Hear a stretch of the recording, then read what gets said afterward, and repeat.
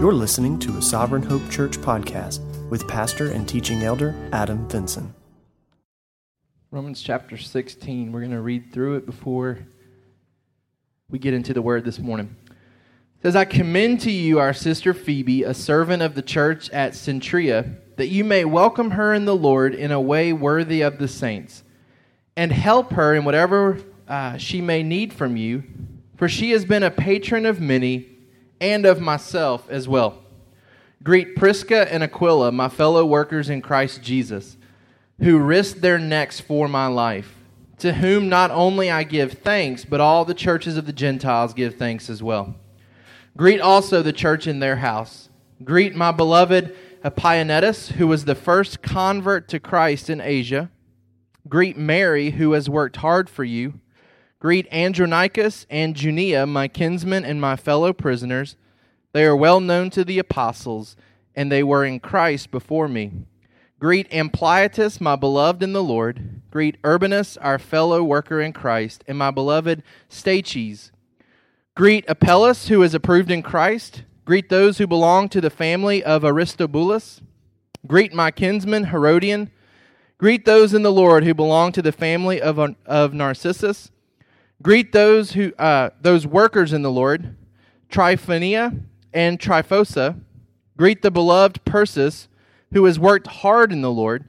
Greet Rufus, chosen in the Lord, also his mother, who has been a mother to me as well.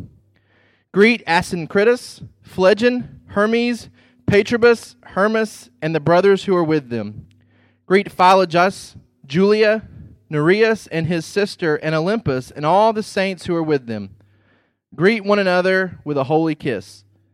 All the churches of Christ greet you. That's probably the only time we're going to read through that today. That's like the worst nightmare for someone that has to read publicly Scripture. I appeal to you, brothers, to watch out for those who cause divisions and create obstacles contrary to the doctrine that you have been taught. Avoid them. For such persons do not serve our Lord Christ, but their own appetites, and by smooth talk and flattery they deceive the hearts of the naive. For your obedience is known to all, so that I rejoice over you. But I want you to be wise as to what is good and innocent as to what is evil. The God of peace will soon crush Satan under your feet. The grace of our Lord Jesus Christ be with you. Timothy, my fellow worker, greets you. So do Lucius and Jason and Sosipater, my kinsman. Tertius, who wrote this letter, greet you in the Lord. Gaius, who is host to me, and the whole church greets you. Erastus, the city treasurer, and our brother Quartus greet you. Now to him who is able to strengthen you according to my gospel and the preaching of Jesus Christ, according to the revelation of the mystery that was kept secret for long ages, but has now been disclosed and through prophetic writings has been made known to all nations, according to the command of the eternal God, to bring about the obedience of faith. To the only wise God be glory forevermore, through Jesus Christ. Amen.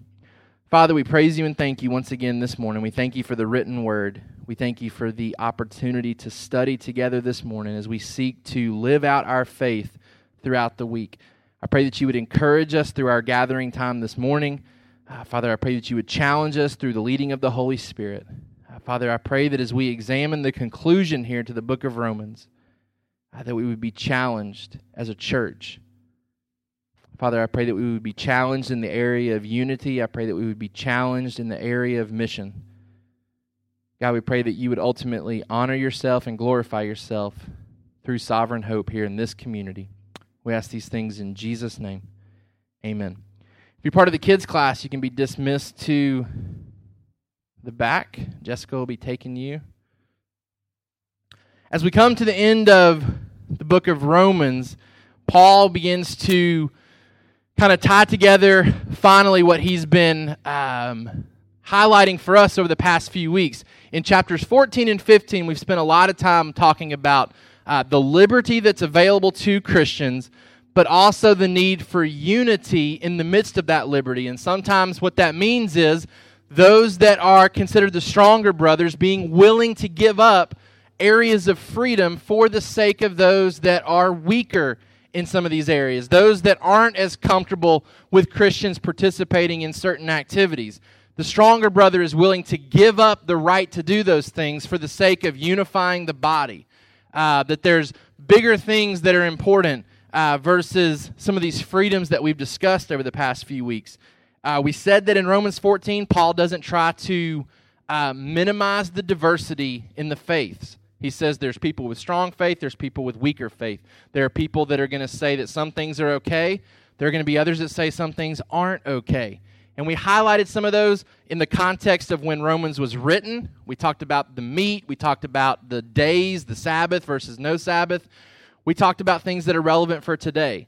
The use of alcohol, the use of tobacco, tattoos, different things like that that are considered gray areas, gray issues in Christian culture. Can a Christian do this? Can a Christian not do this? We said that Paul ultimately encourages us to embrace that diversity, to not despise each other, to not look down upon each other, to not judge each other, but instead to embrace the fact that we see things differently.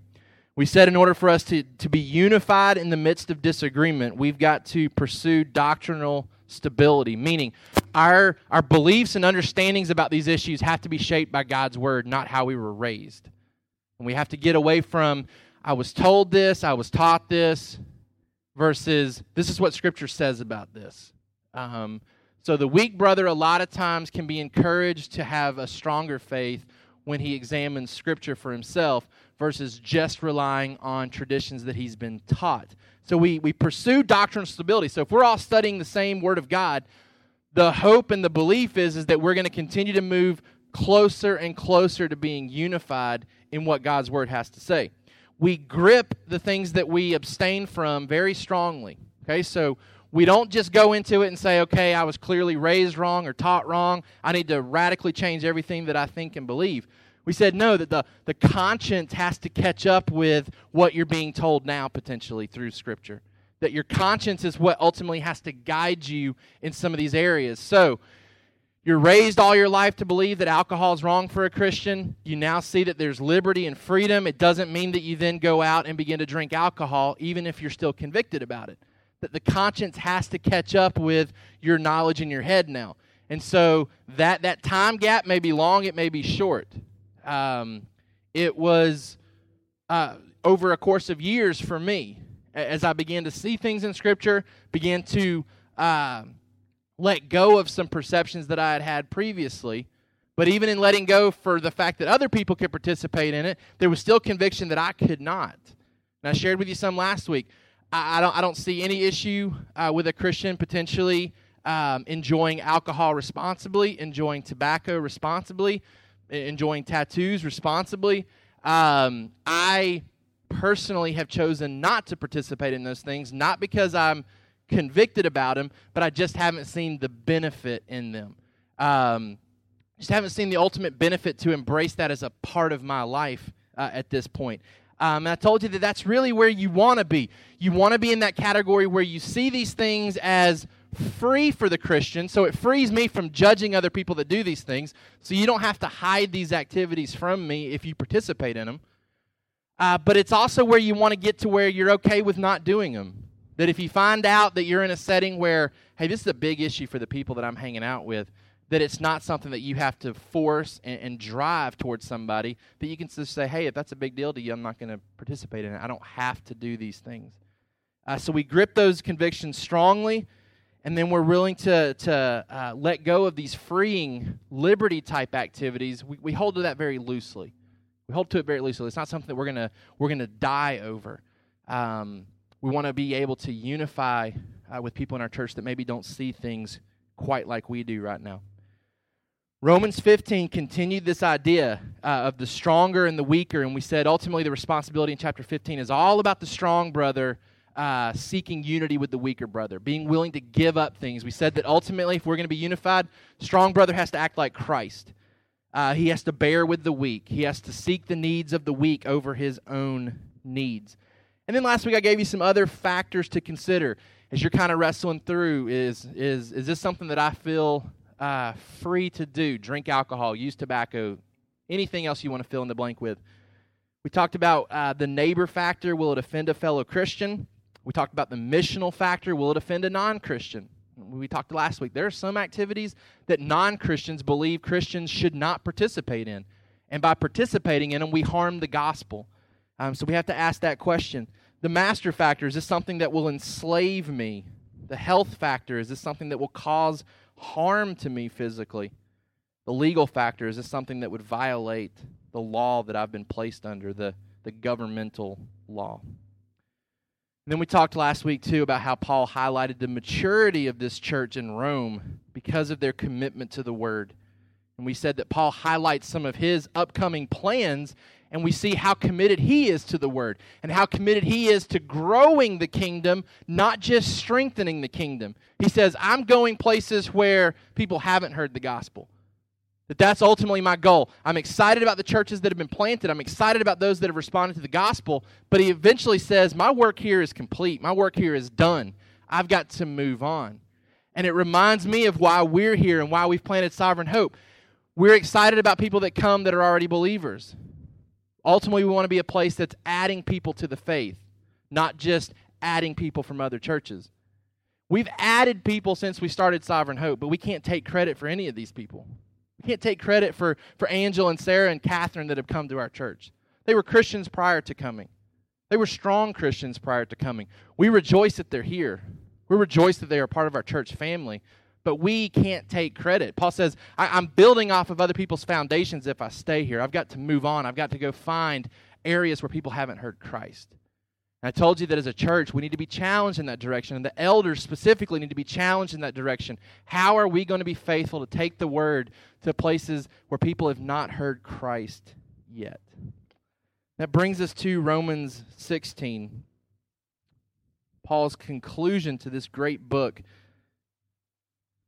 that is such a foundational piece to understanding the gospel and what the gospel means for our life. And ultimately, I think what Paul highlights for us in this chapter is how the believer should act towards hostility. He's been talking about unity over the past couple of chapters. Now he highlights how to respond to hostility, those factors that would seek to destroy the unity that the church is seeking to create. So for a church to remain unified in its diversity and missional in its efforts. So that's what we highlighted last week. We want unity, and we want a missional environment here. We want a church that embraces the fact that we're going to see things that Scripture's not clear about differently, but we want to be unified in that, so we want to be a welcoming environment where people can come, they can believe differently, and that's okay. They come here, we're unified on the apostles' teachings, the apostles' doctrine, and we're missional with that we're seeking to promote that and push that to the ends of the earth. How do we maintain that focus? Couple of points that I think Paul alludes to here in this closing chapter. And if you're not careful, you come to this, you're studying through a book of the Bible, you come to this section and you say, okay, I'm practically done. This is just a long list of names. This is Paul wrapping it up. There's not a whole lot here to study. And yet there's a lot of truth that can be gained and pulled out from this chapter, as I hope we'll see this morning. For us to remain unified and missional, three things that I want to highlight for us this morning. Number one is to be intentional to welcome. Be intentional to welcome.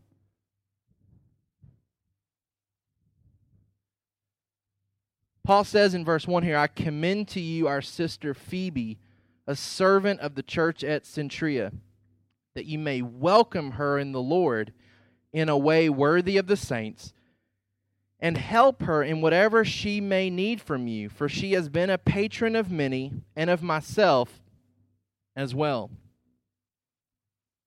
Be intentional to welcome. The first thing in your notes there, embrace new servants. Embrace new servants. This goes back to what we were just talking about. There are going to be people that come to our church that are already solid servants of Christ. We don't take credit for them. We don't believe that our church has grown because we've added people that were already Christians, but we still need these people, right? Paul says, I'm sending somebody to you. I'm sending this lady Phoebe to you. She is a servant in this church. She is a faithful servant. You guys welcome her in the faith. You guys embrace her in a way that's worthy of a church embracing somebody like this. So he encourages them. He says, you've got to welcome these new people that come to your church, these people that are already saints, these people that are already Christians. There's a responsibility to be very welcoming and to include these people. It's difficult to come into a new church, especially when you come from a previous good church setting, right? You know, Sarah's going through this right now. You leave a church setting where you've invested, you've been, you've loved, God has used it in your life. You get moved to a different location, and now the process starts over. I've got to find a church family to align myself with. And so often churches don't realize how big of a transition that is for somebody. How difficult of a transition. You've been ripped away from your spiritual family. And you've been placed in a new setting, new job, new surrounding, everything's new. The most important thing for that person to survive spiritually is to be plugged into a new church family. Paul says, this lady Phoebe's coming. You've got to welcome her, embrace her. Be hospitable towards her. Let her get infiltrated into everything that you're doing. You guys are a close-knit group. Great things are going on. You're prioritizing the word, Paul says. But include other people in that as they show up at your church. And that's got huge ramifications for us. You know, so many of us came already connected to plant a church here. And now new people come that they don't know what Mount Gilead is when we talk about Mount Gilead. They don't know the history that we've all gone through together. But they certainly want to be as much of a part of it now as they can be. And so we've got a responsibility to be sensitive to that. To say, okay, what we're doing is great, but we need more people to come and be a part of this as the Lord leads them here. As people, and we don't make a big deal about advertising our church. We don't want to draw as many people in as possible, but I believe the Holy Spirit's led certain individuals to this church that was already a believer. They found us in different ways. They've been diligent to find a church family, and God's led them here. And as God brings people here, it's important that we embrace them, that we welcome them in a way that's worthy of the saints. This lady, Phoebe, who is she? Paul says she's a servant of the church at Cenchrea. The literal translation would be that she's a deacon of this church. Now, this is probably the one area that we are not as conservative in as maybe a lot of like-minded churches. I believe that Scripture is that Scripture affords the opportunity for women to function as deacons, or what was traditionally called deaconess in our church. The original Greek has no feminine, masculine word for this. But when you look at this passage, Phoebe, a servant of the church at Cenchrea, I think there's some reasons to believe that this is not just alluding to a normal servant, but alluding more to an official position as a servant. Some reasons for that. First of all, the word can be used generally and specifically. In Romans 13:4, a passage that we've looked at recently, talking about the government and the authorities that are placed over us. In Romans 13:4, it says, talking about rulers that are placed over us, for he is God's servant for your good. Okay, so that's a functioning role of the governmental authorities that are placed over us. They are considered servants of God. They carry out his responsibilities. But in places like Philippians 1:1,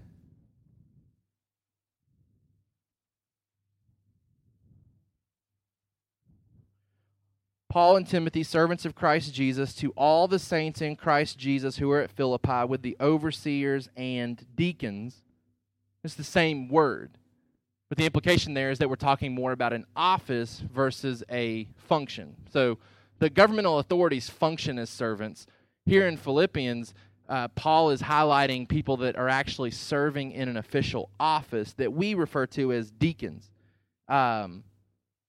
So it can be used both ways. So we have to admit that Scripture's not clear as to whether Phoebe is functioning in the official office or just functioning as a servant. The context, I believe, determines the translation. So with Paul aligning her specifically, the way that it's phrased, the way that it's worded, it comes across as more official than just, hey, she does things in that church. She serves faithfully in that church. It comes across more as a position of service, an office of service within this church. If you go to 1 Timothy 3 and read through the qualifications of an elder or an overseer, qualifications of a deacon, a lot of translations will break into that and talk about the qualifications of a deacon's wife. A lot of the translations will say that. Deacons' wives need to be these things. But in the original language, the original way that it's worded, it talks about the women need to be this way. And so there's some translators take some liberty there to say, it must be meaning deacons' wives. It'd be odd for Paul to say that deacons' wives have qualifications, but not elders' wives. Right? I mean, the elder is a more important position, a more responsible position than a deacon. And so reading through that, the translation can also mean women deacons are to be these things. And so here at this church, we've embraced that. We believe that deacons are leading servants, and so Melissa serves in that role for us here at Sovereign Hope. Both Ben, Chris, and Melissa serve in that role. And Melissa does a great job of leading our hospitality ministries, whether that's showers or meals or, showers and meals, those type of things. So today, Melissa's been responsible for putting together our shower for Jessica and Alex. And so in the same way Melissa serves faithfully here at Sovereign Hope, Phoebe was serving faithfully at this church here in Centuria. And Paul says, embrace her. Embrace her because of her faithfulness. Now, why was she being sent to Rome? Most scholars would believe that she is being sent, first of all, to deliver the book of Romans to the churches here. So she's going to be tasked with the responsibility of taking this. This is a huge task, and this is worth noting because so often people want to label conservative Christians as demeaning towards women because we don't believe that women can function in every role within the church like a man can. We believe that God has given the shepherding authority to males only. And it can be easy to then think that that's demeaning to women. You don't see women as equal. This is a huge responsibility that she's tasked with here. This does not minimize the function of a woman at all. Paul is tasking her with carrying what some would say is one of, if not the most important New Testament books. There wouldn't have been multiple copies of this. I mean, she's tasked with carrying the copy. It's most likely that Paul understood this is inspired. This has come directly from God.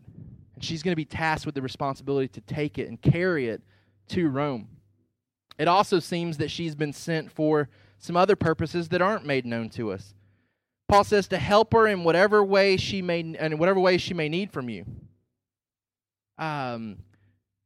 There's been speculation that she's an important businesswoman and she's coming to Rome on business matters as well. And so in addition to coming for those purposes, she's bringing the letter of Romans to these people. We're not exactly sure why she may have been coming for her own business, but Paul's very clear to do whatever we can as a church to help her, to help meet her needs. And he highlights the fact that, hey, the reason we should, if for no other reason, is that she's a faithful woman to do this type of thing. She is a hospitable person in her setting. It's what the idea of patron means. It means one who meets the needs of others, a lot of times financially. And so he's saying she has a history of helping others, so be faithful to return the favor to her as she comes to you. We embrace new servants like Phoebe, those that God brings to our church that are already Christians, already been faithfully serving Him, that for a short period of time, maybe a long period of time, come to Sovereign Hope, that we welcome them, we embrace them, we include them in what's already going on here within our church. But then secondly, we celebrate old servants. Not old from an age standpoint, but an old servant who's been here for a long period of time, who's been faithful within this church. So Paul commends Phoebe to him, tells him to welcome Phoebe, but then he does a roll call here and begins to commend and encourage people that have already been in these churches in Rome that have been serving faithfully. I'm going to highlight a couple of them for you. There's not a whole lot given to us about these people. There's a lot of speculation and commentaries that want to kind of expound upon who these people possibly could have been. You know, maybe this was so-and-so, maybe this was so-and-so. And we're not going to spend a lot of time doing that today, but I do want to highlight to you some of the clear individuals that are presented here and who these individuals may have been or quite possibly were in the context of the movement of Christianity in the book of Acts. We come first to verse 3, greet Prisca and Aquila, my fellow workers in Christ Jesus. We know exactly who these individuals are. This is also Priscilla. We see her name mentioned here in two different ways. It's the same person. Prisca and Aquila, they're a married couple who are instrumental in the movement of Christianity in the book of Acts. We don't know a ton about them, but every time they pop up, they are doing something very faithful to the advancement of the gospel. Paul considers them fellow workers in Christ Jesus, he says. They're companions in his labor. We highlighted last week in Acts 18:26, they were the couple that pulled aside Apollos, who, if we have a third son, may be named Apollos. Told you last week, start getting used to that name, so when we say, here's Apollos, it doesn't sound as awkward as it sounds right now. Apollos, a man who was diligent in the word, he was skilled in the word, but still needed some discipleship to happen. And this married couple pulls him aside and explains to him better the things of Christ. They were not just a married couple that worked hard, but they were a married couple that took spiritual matters very seriously and embraced their responsibility to function as disciplers within the church. I think there's two ways that we really see them functioning in the book of Acts and through the epistles. They worked hard to provide for missionaries. They worked hard to provide for missionaries. I think we see that they gave money, but ultimately Paul highlights in verse 4, who risked their necks for my life. So not only are they willing to give money, they're willing to give their lives. They were a couple that gave money, but they also were willing to give their lives. They worked hard to provide for missionaries. And they worked so hard in such a way that Paul says, I give thanks for you, but all the churches of the Gentiles owe you thanks as well. Paul says other churches owe you. They owe you for the type of married couple that you've become. What does he mean by that? Well, I think, first of all, whatever they did, and most think that this probably took place somewhere in Ephesus because Paul encountered a lot of trouble and difficulty in the city of Ephesus. At some point, they stuck out and risked their lives to save him. And I think Paul says every Gentile church that's been planted since then owes it to you. They are spiritually in debt to you because you stepped out and did something that preserved me, kept me going, and because of that, my ministry has continued. So he says, in theory, these other churches owe you a great deal of thanks because you have been faithful. It's continued my ministry, whether you've supported me financially, whether you've supported me when I was in the midst of tribulation and trouble. You put yourself out there, and other churches owe you a great deal of thanks because you've invested in them spiritually. Secondly, though, they've worked hard to serve in church planting. These guys have worked hard not just in providing for missionaries, but they've worked hard to serve in church planting. Look what else Paul says about these people. Greet also the church in their house. Now, we're not exactly sure how New Testament churches were organized. What we do know is they didn't typically have large facilities and buildings to come and gather in, especially in the midst of persecution. A lot of the churches gathered in homes. And it's possible that a lot of them fell under the umbrella of elder leadership within that town, but they had multiple locations to meet. So they would have met potentially like we do when we meet with small groups. They would meet in those settings, but it all kind of fell under the umbrella of elder leadership that was responsible for a collection or a group of these house churches. So whether they were hosting a small group, whether they were hosting a full-on church, we're not fully sure. If they're wealthy, they may have had a bigger location. There's been some archaeological evidence that houses were modified, the structures were modified to create more room for these church gatherings. But in whatever setting, these people were open to letting people come to their house and meet for these purposes, whether it was a small group, whether it was a church. It's possible as well that this wasn't the only time they did this. In 1 Corinthians 16:19, Paul is writing from Ephesus. So we know that Priscilla and Aquila, remember in Acts 18, they had to get out of Rome because the emperor was tired of dealing with the Jewish movement and the Jewish controversy, and so he said, if you're Jewish, get out of here. So they had to flee for a while. We know that Paul meets up with them. In 1 Corinthians 16, Paul's writing from Ephesus. Verse 19, the churches of Asia send you greetings. Aquila and Prisca, together with the church in their house, send you hearty greetings in the Lord. So this may not have been their first time around hosting a church or hosting a small group within their house. It may have been in multiple locations. These people, this married couple was invested. They were invested in the gospel. They didn't necessarily hold specific leadership positions, but in everything that they could do, they were invested in the gospel. And my encouragement this morning would be to our married couples, specifically our new married couples and those that are going to be married soon, to be this type of married couple. To be the type of married couple that's completely invested in the kingdom, completely invested in the gospel. Whether you're working hard to provide for missionaries, support missionaries, whether you're working hard to support church planting, that you're the type of married couple that can be counted upon for discipleship purposes, for financial purposes, that you're defined and described as someone who's completely invested in the gospel. Paul commends this couple, my fellow workers in Christ Jesus. I give thanks for you. Be the type of married couple that other churches owe a thanks to. That you're that invested, that not just this church owes you thanks for what you're doing, but other churches owe you thanks. That other churches owe you thanks for the investment that you've made in the kingdom.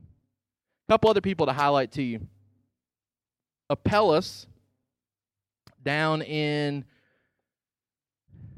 let's see, where is he at?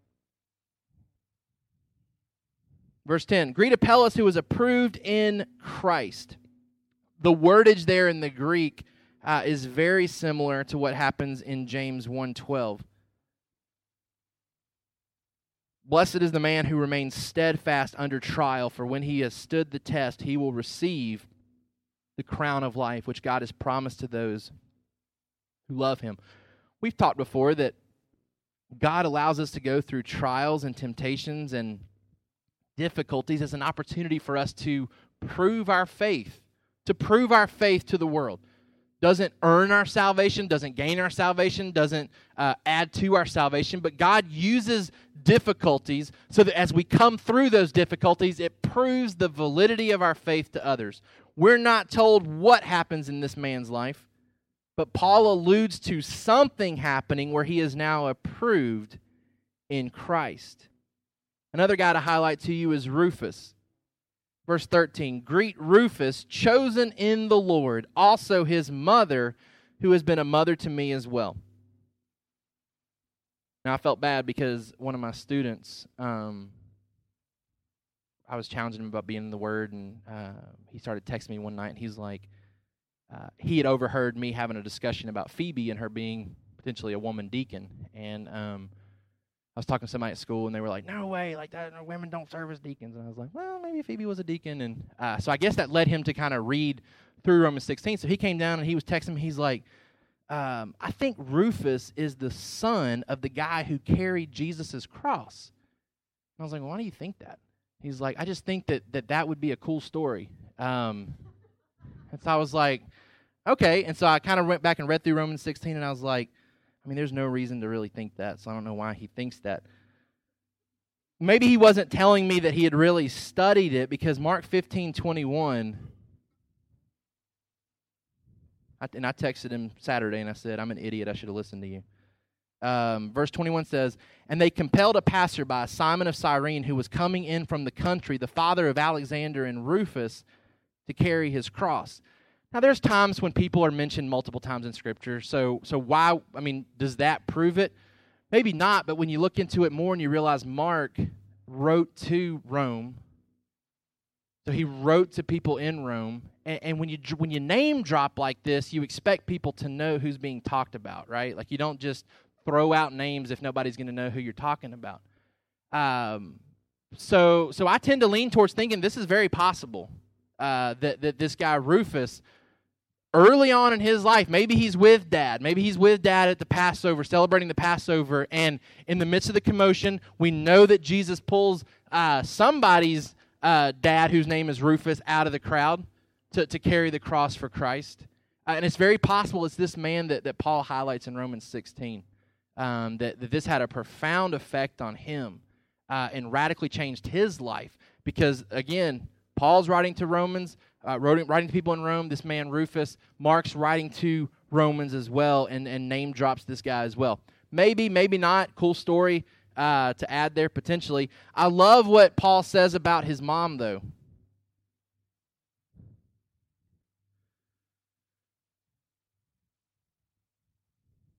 Also his mother, who has been a mother to me as well.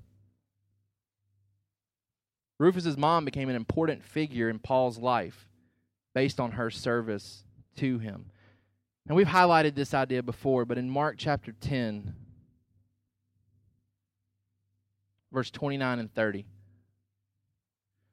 Jesus said, "Truly I say to you, there is no one who has left house or brothers or sisters or mother or father or children or lands for my sake and for the gospel, who will not receive 100-fold now in this time, houses and brothers and sisters and mothers and children and lands, with persecutions, and in the age to come, eternal life."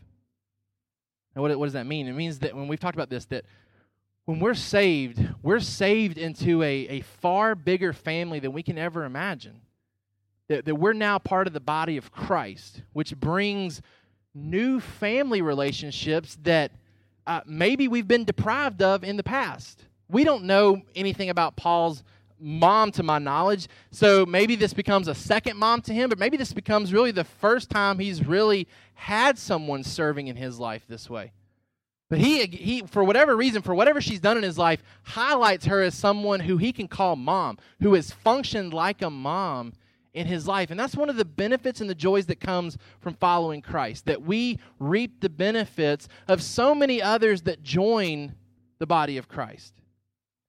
And we only reap those benefits, though, when we're faithful to give out those benefits as a church member, right?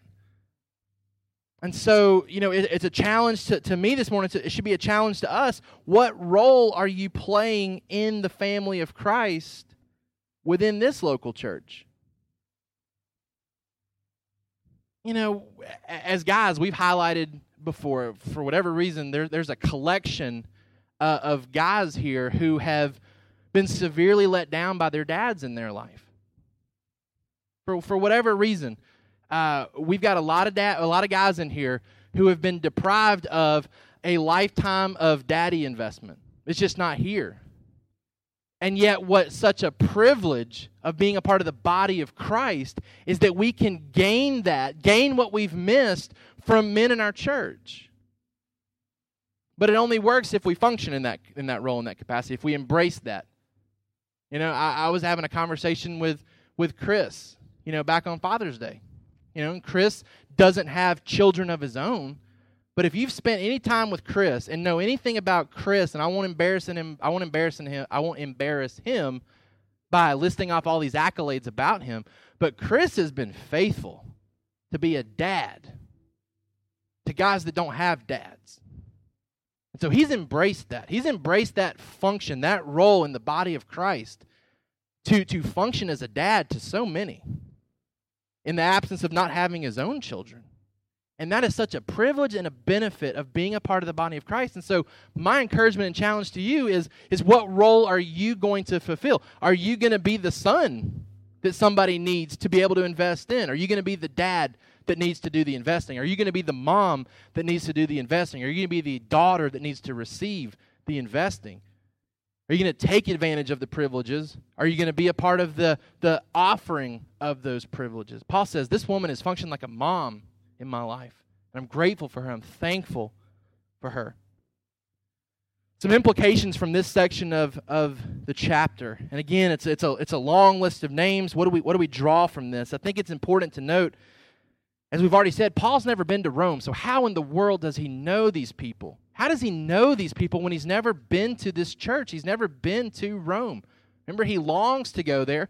He longs to be a part of this church, longs to invest in this church, but he's never been there. How does Paul know so many of these people?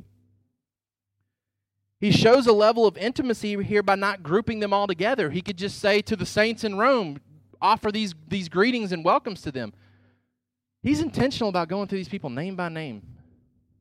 So it shows a level of intimacy here. How does he have that? How does he know these people by name? Some of them he probably met through dispersion. We talked about how some were forced to leave Rome for a time, and obviously Priscilla and Aquila have been able to make their way back there. So there may have been times where Paul interacted with these people before they went to Rome. But I think there's also the possibility that these people, while he may not have ever physically met them, felt like he knew them because of reports he would get from those that he did know there. Okay, so we know he's close with Priscilla and Aquila.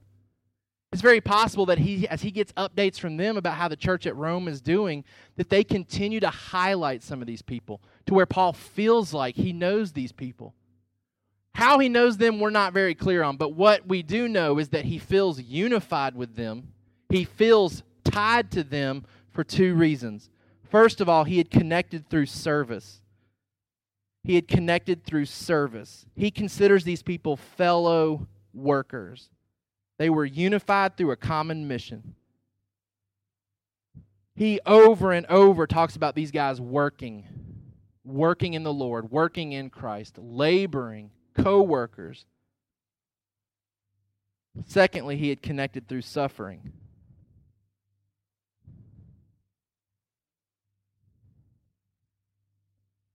He had connected through service. He had connected through suffering.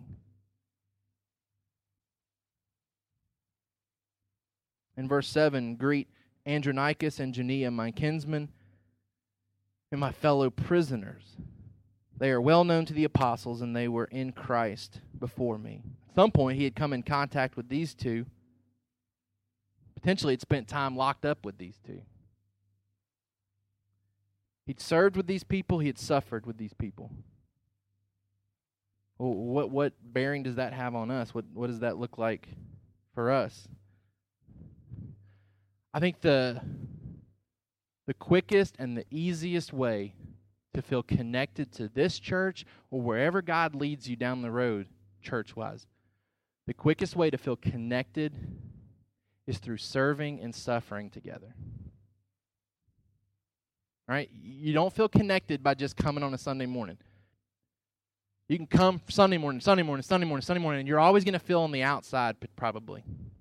The quickest way to feel connected, to feel all in with a church family, is to get in and serve with them. To serve with them, to do life with them, but to do ministry with them. To jump in and serve side by side outside these walls with them. And then secondly, to suffer with them. What does that look like? I think for us as a church, it looks like suffering in accountability groups together. To be all in with your group. Say, look, we're different. We may not have everything in common, but we have the most important things in common. We have the most important things in common. And so I'm going to bear your burdens, and I'm going to hope that you're going to bear my burdens. And we're going to suffer as much as we can call it suffering together through our life by being invested in each other. Paul says, I've suffered with these people. I've served with these people. I love these people.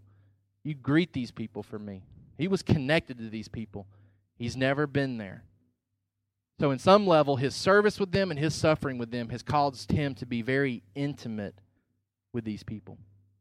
Some questions for us to ask as we transition to the last portion of this chapter. Adam McLeod highlighted this on The City this week. Have I faithfully worked hard for the Lord? The remaining list of these individuals, they are highlighted and they are placed in this list because every single one of them is recognized for things that they had been doing. And none of them are really given specific things. It's just told that they are hard workers for the Lord.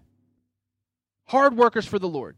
And so, I want to challenge you this morning as we get ready to leave is, are you the type of person that would be described that way? And think about it. Think about your schedule. Think about the effort that you put forth throughout the week, the things that cause you to be tired, right? Because all of us are tired. All of us are busy. You're rarely will you meet somebody that says, I'm so refreshed all the time, and I don't have a thing going on in my schedule, right? You don't meet people like that. It seems like every time you have a conversation with somebody, how you been? I've been busy and I'm tired, right? Like everybody's in that state. Obviously, some of us are more busy and more tired than others, but don't tell each other that, right? Because we all think that we're the most busy and most tired person in this church. But the question is, what are we busy with and what are we tired from? Because these people that are listed are tired and busy because they are working for the Lord and they are working hard for the Lord. It's okay to work hard at your job. It's okay to work hard in school. It's okay to be intentional in those areas. But how much more should we be intentional in our effort to work hard for the Lord? So think about it. Think about it for a minute. You're tired, you're busy, but what are you tired and busy from? How much of it can be tied to your service for the Lord? Remember Paul constantly in his epistles, I'm poured out for you. I've labored day and night for you. Is that how we can be described? Are we tired and are we busy because we are faithfully working hard serving the Lord? Secondly, have I faithfully prayed for our missionaries and supported them as a means of connecting with them to where they would know me? Have I faithfully prayed for our missionaries? Have I supported them so that they feel connected to me? Right? We don't have a lot of missionaries that we support at Sovereign Hope, right? We're a small church. We discussed very early on, we could spread ourselves really thin and send everybody $10 a month and just have a plethora of missionaries and say that we're reaching the ends of the earth. Or we could say, this is the money that we have to send monthly. Let's really make it count. Let's really make it count for somebody. And so we've initially invested that in the guys who served as our external elders who continue to labor in the gospel. They're our North American missionary families, if you want to call them that.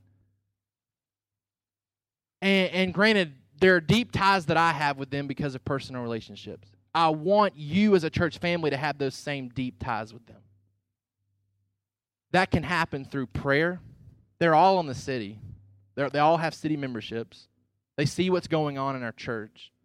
You can have that type of relationship with them if you desire it. It was so encouraging. Tiffany and Adam Long are in North Carolina on vacation, and they went to a rodeo last night.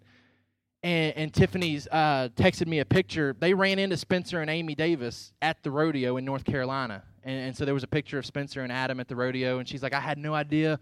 We were only 40 minutes from Snowbird. She's like, we're coming back up here in a few weeks, and we're actually going to go as a family and spend a day at Snowbird and see what's going on there and get a better picture of what we talk about on a Sunday morning. She said it was so encouraging for Adam to just spend some time with Spencer there at the rodeo. I want that for you guys, and it's available. It's available to you guys. You know, as a church, we're invested in them. I told you on the city, like we were able, our member care money is built up a lot right now, and so we were able to send money to help with the adoption that Spencer and Amy are working through right now.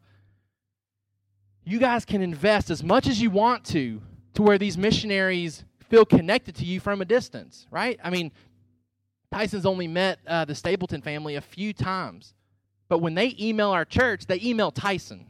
They email Tyson because Tyson has invested in them. Tyson has taken the time to show love to them. They feel very connected to Tyson.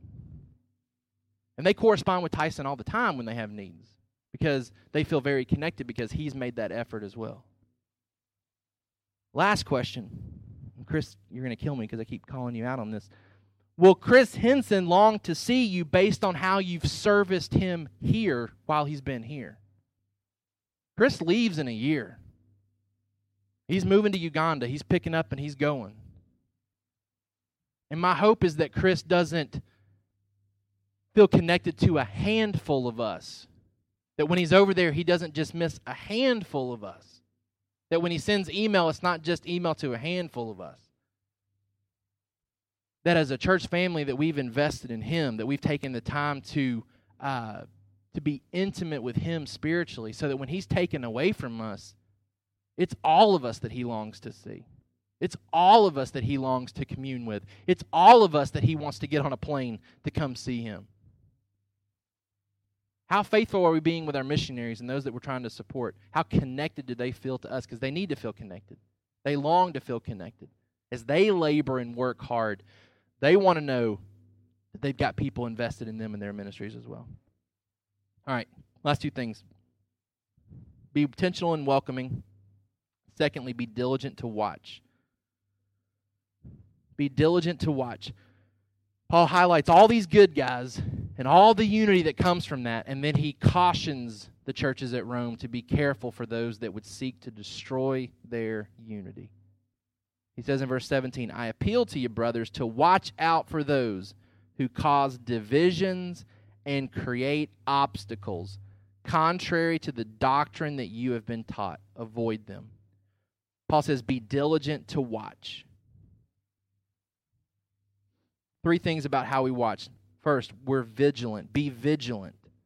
Paul says, watch out for the enemy that wants to destroy you. Acts 20, verse 27. For I did not shrink from declaring to you the whole counsel of God. Pay careful attention to yourselves and to all the flock in which the Holy Spirit has made you overseers, to care for the church of God, which he obtained with his own blood.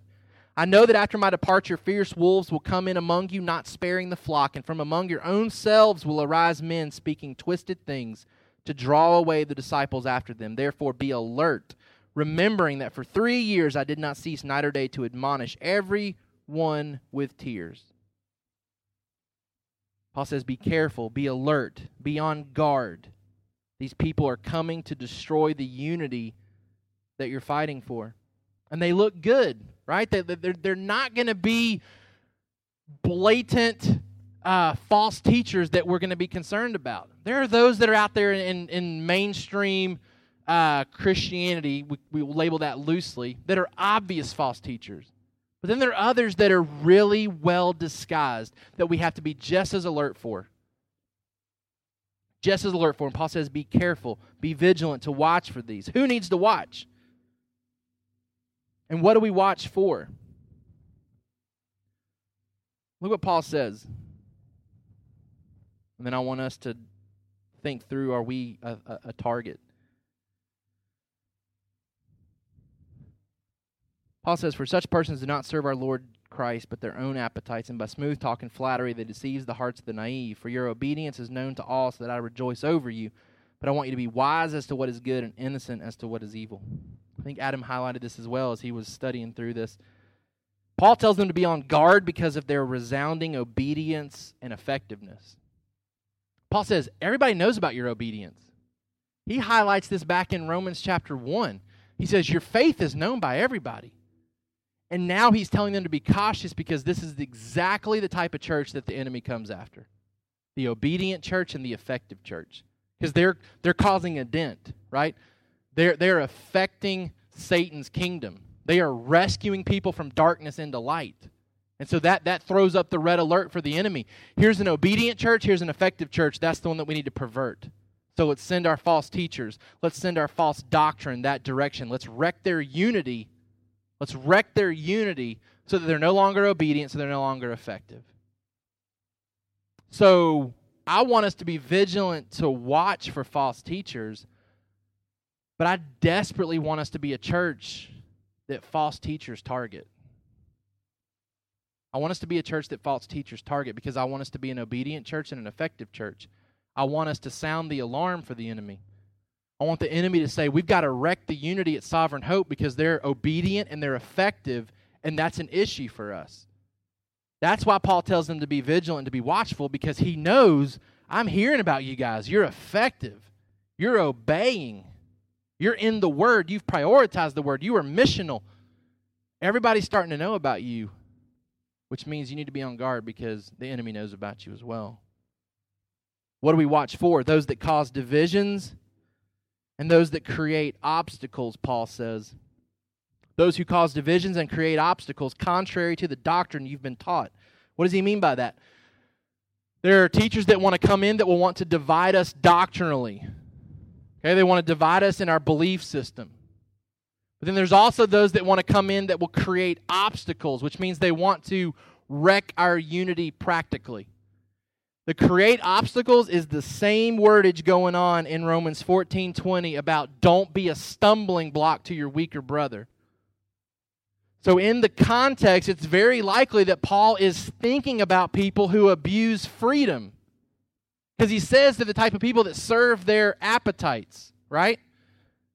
So he says, be very leery of those that want to come in and potentially wreck your unity because they want to be a stumbling block to your weaker brothers. They want to come in and push their freedom, and by doing so, they wreck the gospel and your efforts. Back in Romans 14:20.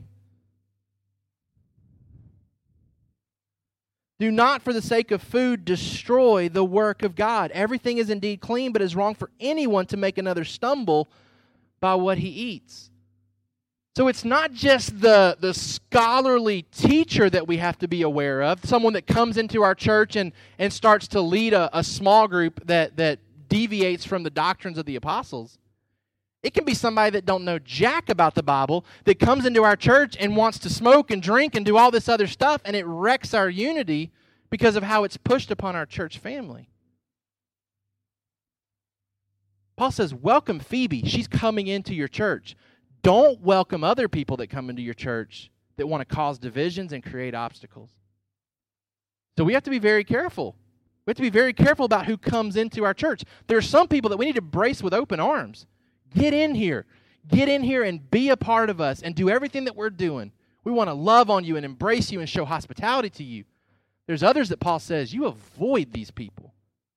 Don't try to work through their issues. You get them out of your church because they want to wreck your unity. And they're sent by the enemy to divide you doctrinally, to divide you practically with the obstacles they want to create. We're to be separate from them. We're to avoid them. Unity never replaces purity. Unity never replaces purity. In the name of unity and love, we never sacrifice purity. Too many people on Facebook you'll see, don't call out false teachers. We all need to be one. We all need to embrace everybody. We need to love each other. No, call out your false doctrines. Call out your false teachers. We don't embrace unity and forsake purity. Be separate and be discerning. Be discerning, Paul says. He says, I want you to be wise to what is good, innocent to what is evil. Wise to what is good, innocent to what is evil. Know your stuff. Be wise to what is good. Be doctrinally sound. Saturate yourself with the truth. But be innocent to evil, which originally means not knowledgeable, or be beginners in what is evil.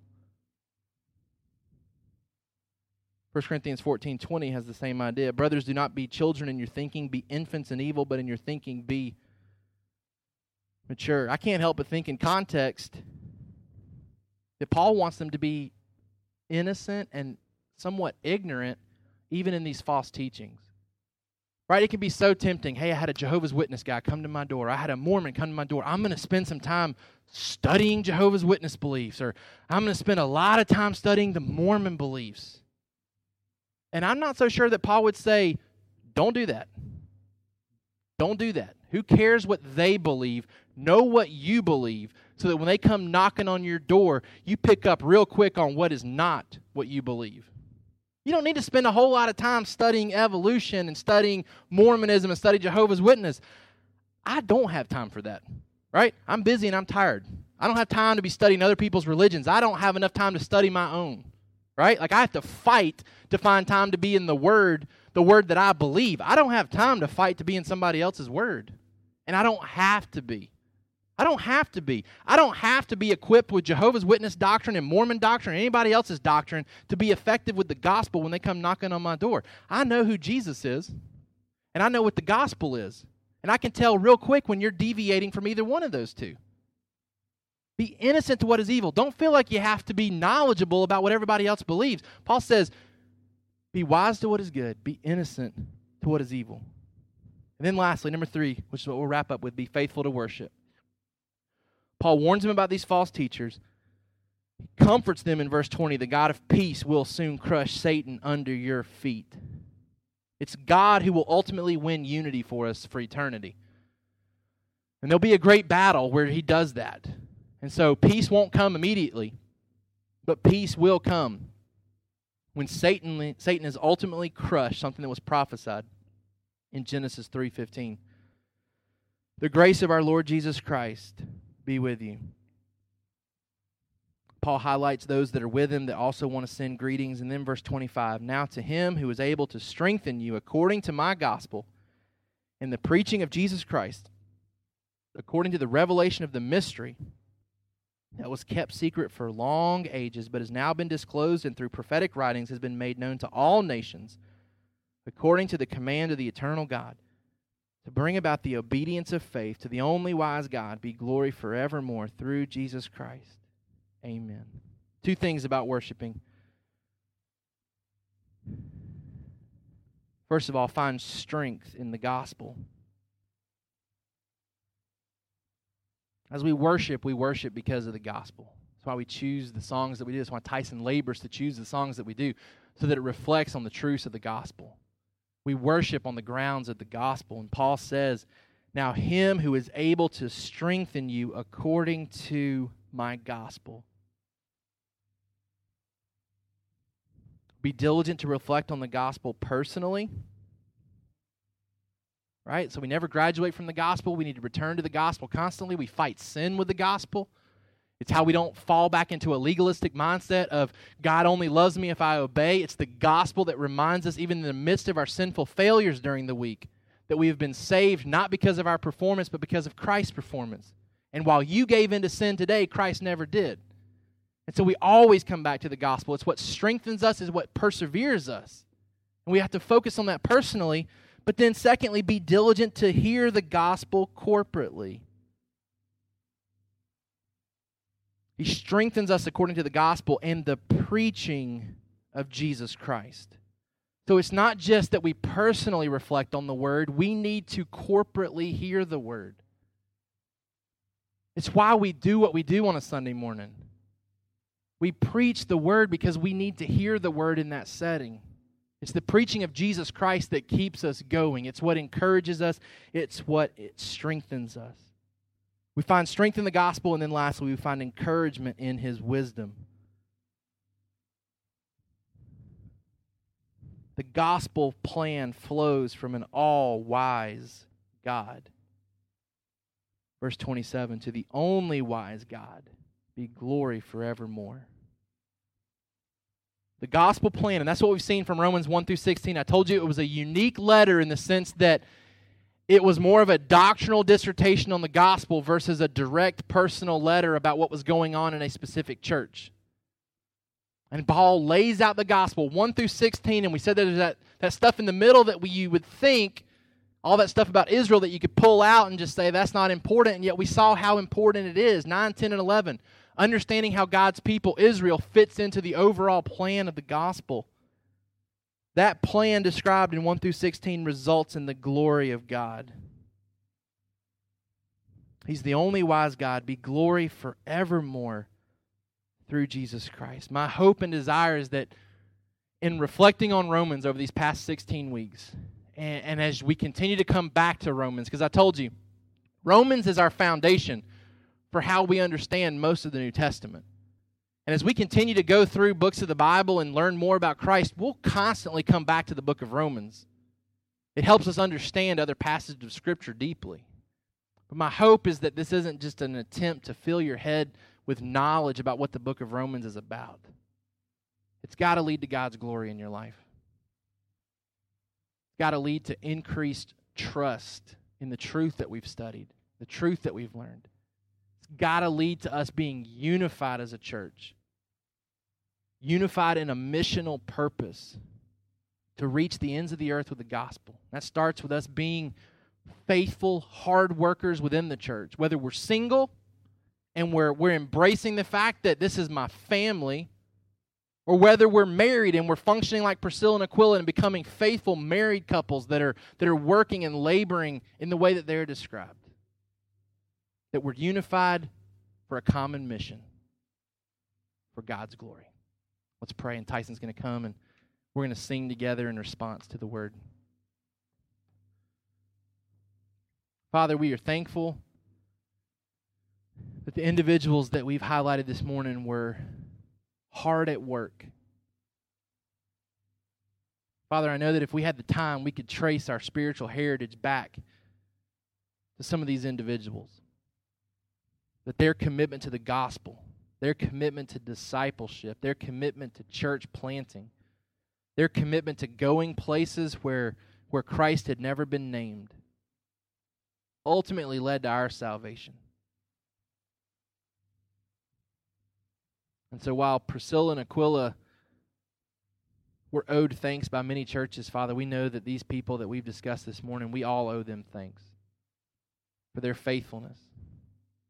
And so, God, we rejoice that you have worked in our life centuries later, that the Holy Spirit has quickened us to respond to the gospel. And Father, I pray that we would be just as faithful with the gospel as these individuals were. Not for our own accolades and not for our own credit, but Father, we want to be a church. We want to be a church made up of individuals that are working so hard, striving so hard for the gospel, investing so much in the kingdom, that in theory other churches, other individuals owe thanks to what you've done in our life. And so ultimately we desire these things for your credit, for your glory, for your accolades. And so, Father, I pray that you would challenge us in the area of unity, challenge us in the area of mission. Father, I pray that we would be the type of church that is targeted by the enemy, that we are a threat. So, God, we're asking for you to work in our midst, but we recognize that we don't sit passively back and wait for you to work. That it's a matter of us embracing our responsibility, that we have a role to play in this, and we thank you and praise you for including us in your plan, in our salvation, but then also to choosing to include us in the furtherance of your plan as we have the opportunity to spread the gospel, make disciples, as we wait for Jesus to return for his family. So, Father, as we sing today, as we worship you through song, I pray that you would be honored, you would be glorified, and we would be challenged to embrace what we sing about throughout the rest of this week and the weeks to come. And we ask these things in Jesus' name. Amen. Thank you for listening to the Sovereign Hope Church podcast. We trust that you've been encouraged by the word. For more information about our church, please visit our website at www.sovhope.org. Again, that's www.sovhope.org.